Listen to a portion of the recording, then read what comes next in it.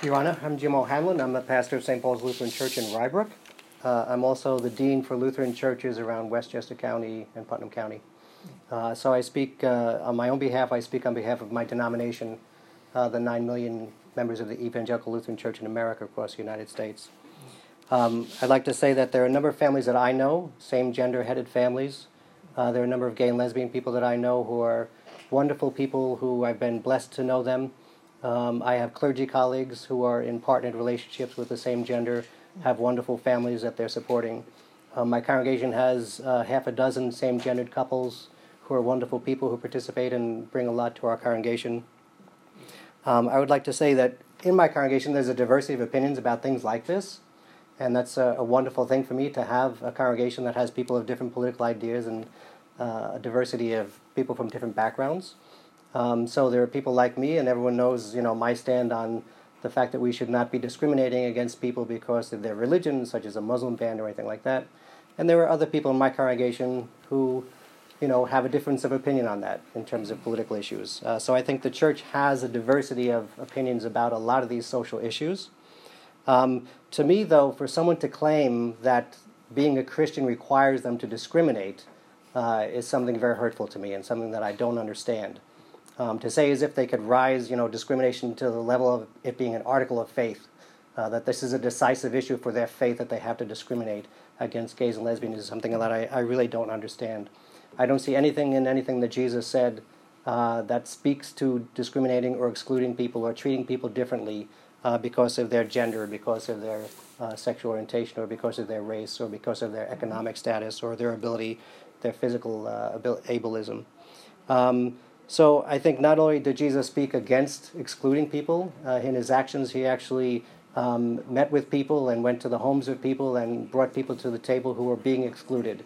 He made a real effort to not only not exclude people, but to bring people back in who had been excluded. I think in the history of the Christian church there's been a lot of ways in which we've not followed Jesus' example of including people and being just to people. And I think Christians need to reassess a lot of our history in terms of things like the Inquisition that targeted people for not being Christian, the burning of witches, the sanctioning of imperialism and slavery and sexism and racism and policies that were against the LGBT community or against women. I think this is a very important issue, that people should not be told that they are somehow different, that they are somehow less than because of their sexual orientation. And I think we see now that the way in which we're allowing people to be in marriages that are same-gender marriages, the way in which we're allowing school children to be a part of clubs that are pride clubs and GSAs, is having a big impact on things like suicide and on people's ability to participate and to be a part of society. So I hope that they do reject this idea that we should be targeting people based on some religious article of faith, that we could then discriminate against people. Thank you. Good afternoon, everyone. I'm City Council Majority Leader from Yonkers.